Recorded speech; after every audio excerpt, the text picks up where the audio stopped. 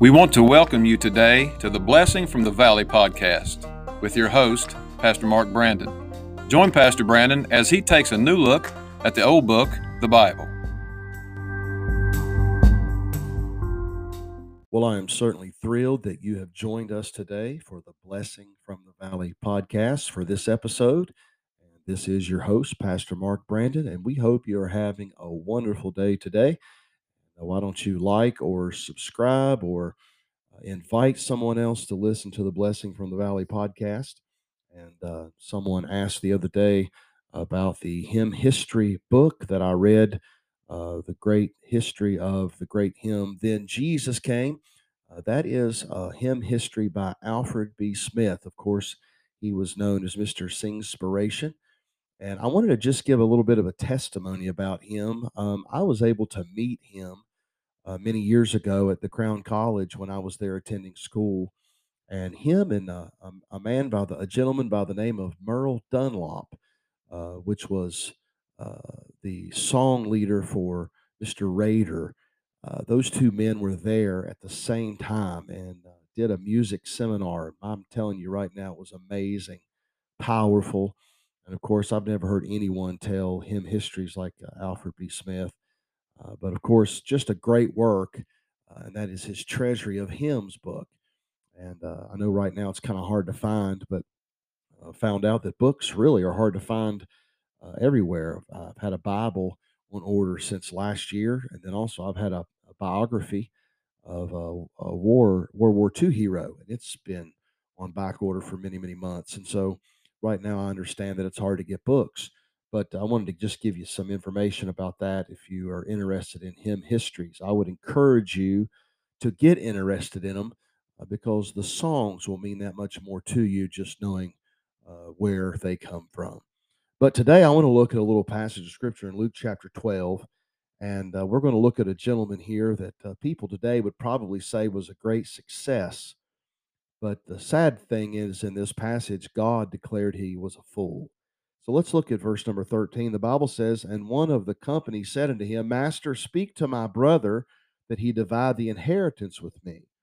He said unto him, Man, who made me a judge or a divider over you? And he said unto them, Take heed and beware of covetousness, for a man's life consisteth not in the abundance of the things which he possesseth. And he spake a parable unto them, saying, The ground of a certain rich man brought forth plentifully. And he thought within himself, saying, What shall I do, because I have no room where to bestow my fruits? And he said, This will I do. I will pull down my barns and build greater, and there will I bestow all my fruits and my goods. And I will say to my soul, Soul, thou hast much goods laid up for many years.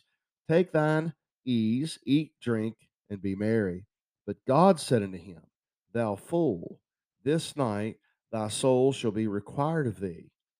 Then whose shall those things be which thou hast provided? So is he that layeth up treasures for himself. I want you to notice this phrase, and is not rich towards God.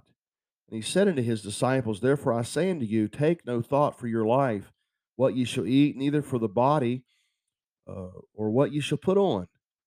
Life is more than meat, and the body is more than raiment. Consider the ravens, for they neither sow nor reap, which neither have storehouses nor barn, and God feedeth them. How much more are ye better than the fowls? And I want to just stop right there for the reading, but I want to just kind of give you a little thought on being rich toward God. You know, I also could even entitle this maybe the same is going on today. You know, people today would say that this man was a real success. This man that God declared in this parable that he was so wealthy that he had to build more barns, but God declared he was a fool. People, no doubt, would point out his mansions. People would point out his thoroughbred horses. People would really point out maybe his golden coach and all of his servants and all of that. But God pointed out his lost soul. And you know, the same is happening today. I think we're putting so much stock in wealth. We're putting so much stock in things. We're measuring success in material terms. We think our soul can be satisfied with wealth. We think our soul can be satisfied with prosperity, possessions, maybe positions, popularity. But We see the mistakes that this young man made, and the same is going on today. And so I want to just give you a few little things here that I think we can learn from. Number one, I believe he mistook his bank book for his Bible. He mistook his bank book for his Bible. In verse 18 here, we see, and he said, "This will I do. I will pull down my barns and build greater, and there will I bestow all my fruits and my goods." Same's going on today. The Bible does say that the root of all evil is money. No, not money. The Bible says the root of all evil is what? The love of money. Still going on today. Everybody at the sound of my voice today deals with this. Think about it. For example, when we think more of this than we do the Bible, when we think more of wealth and our eternality, or where we're going to spend our life or serving the Lord, it really it really lines up our priorities. And so when we think about today about our priorities, are we going to be like this young man, and are we going to mistake our bank book for our Bible? God has given us the Word of God. And I hope and pray that the Word of God is our number one priority in our life. We should be rich towards God. Verse 21, he says, "Look, here's the problem." He said, "So is he that layeth up treasure for himself and is not rich toward God." So do you have a desire today to be rich toward God? Our motives should be determined by our Bible, not our bank book. It should never be motivated by money. For instance, I've heard people all my life, say, "Well, I'll tell you right now, the preacher talks an awful lot about money." Well, the truth is, the preacher normally doesn't really talk a whole lot about money, and especially today, because in most churches, you're not even taking up offerings anymore. Even at our church, we have offering plates at the front of the church and in the back of the church. The church I grew up in, they had little boxes in the back where people could put their money.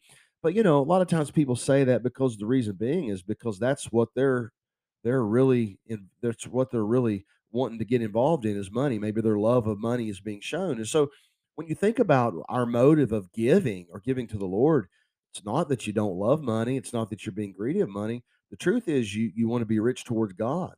And so we give of our wealth. Why? We want to support missionaries. We want to support the work of God so God can be glorified, souls can be saved. And so we don't want to mistake our bank book for our Bible and for the truth of God's word. I'll tell you something else I believe he did in this parable. He mistook his body for his soul.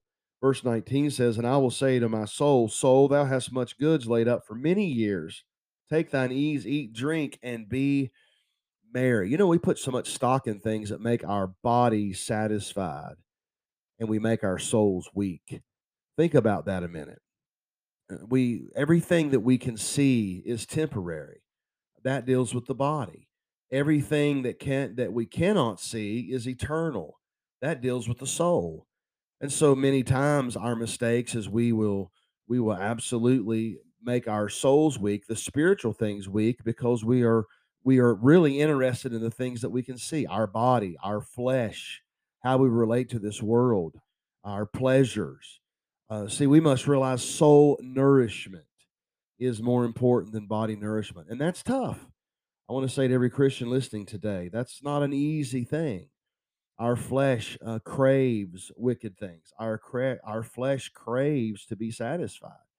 And we know that we cannot always trust our feelings, but we want to nourish our soul. It's more important. I didn't say that it feels better. Sometimes it's not as fun. It doesn't bring as much pleasure sometimes in nourishing our soul. I read the Bible a lot of times, and what it tells me to do, to be quite honest with you, I just don't want to do it. My flesh is weak. It doesn't want to obey the word of God. And so, but we have to understand we do not want to mistake our body for our soul. Our soul will live forever. Our body is what relates to the world around us, but our soul and our spirit will live forever. And so we must realize soul nourishment, rich towards God, is more important than body nourishment. Now, most children today can show me how to play video games. And obviously, look, it's great enjoyment. Even as a young fella, I loved playing video games. But today we live in a society where people can tell you everything about sports. Young people can tell you about maybe all of the popular folks, but they can't tell you one story or one true event that comes from the Word of God, or they cannot tell you or cannot even find one book in the Bible. Why? Because we have put so much stock in trying to nourish our bodies, and we have neglected our spiritual discernment or our spiritual nourishment in our soul. Not only did he mistake his body for his soul and his bank book for his Bible, but I want you to notice as we close today, he mistook time for eternity. See, he thought he's going to live forever. Same's going on today. We say many years. He said many years. I'm gonna be wealthy for many years. I'm gonna build all of these barns and put all of my things in their wife for many years. But God said tonight. He said your soul's going to be required of you tonight. We think someday might be now. Think about it. 70 years we think is a long time, but in relation to eternity, look, it's very short. Today, if you're not saved, now is the time. I know it will not. Here's what many people say. Well, I know it won't happen to me today. You don't know that. And so let's not mistake time for eternity. Time is precious. And so let's not mistake time for eternity. Are you rich towards God? Let's not then make these three mistakes that this young man made in this parable. He mistook his bank book for his Bible. He mistook his body for his soul, and he mistook time for eternity. So today is the day. So help us, Lord, to make the decisions, do the things that we need to do today. Amen. Because tomorrow may never come. God bless you. Have a wonderful day today.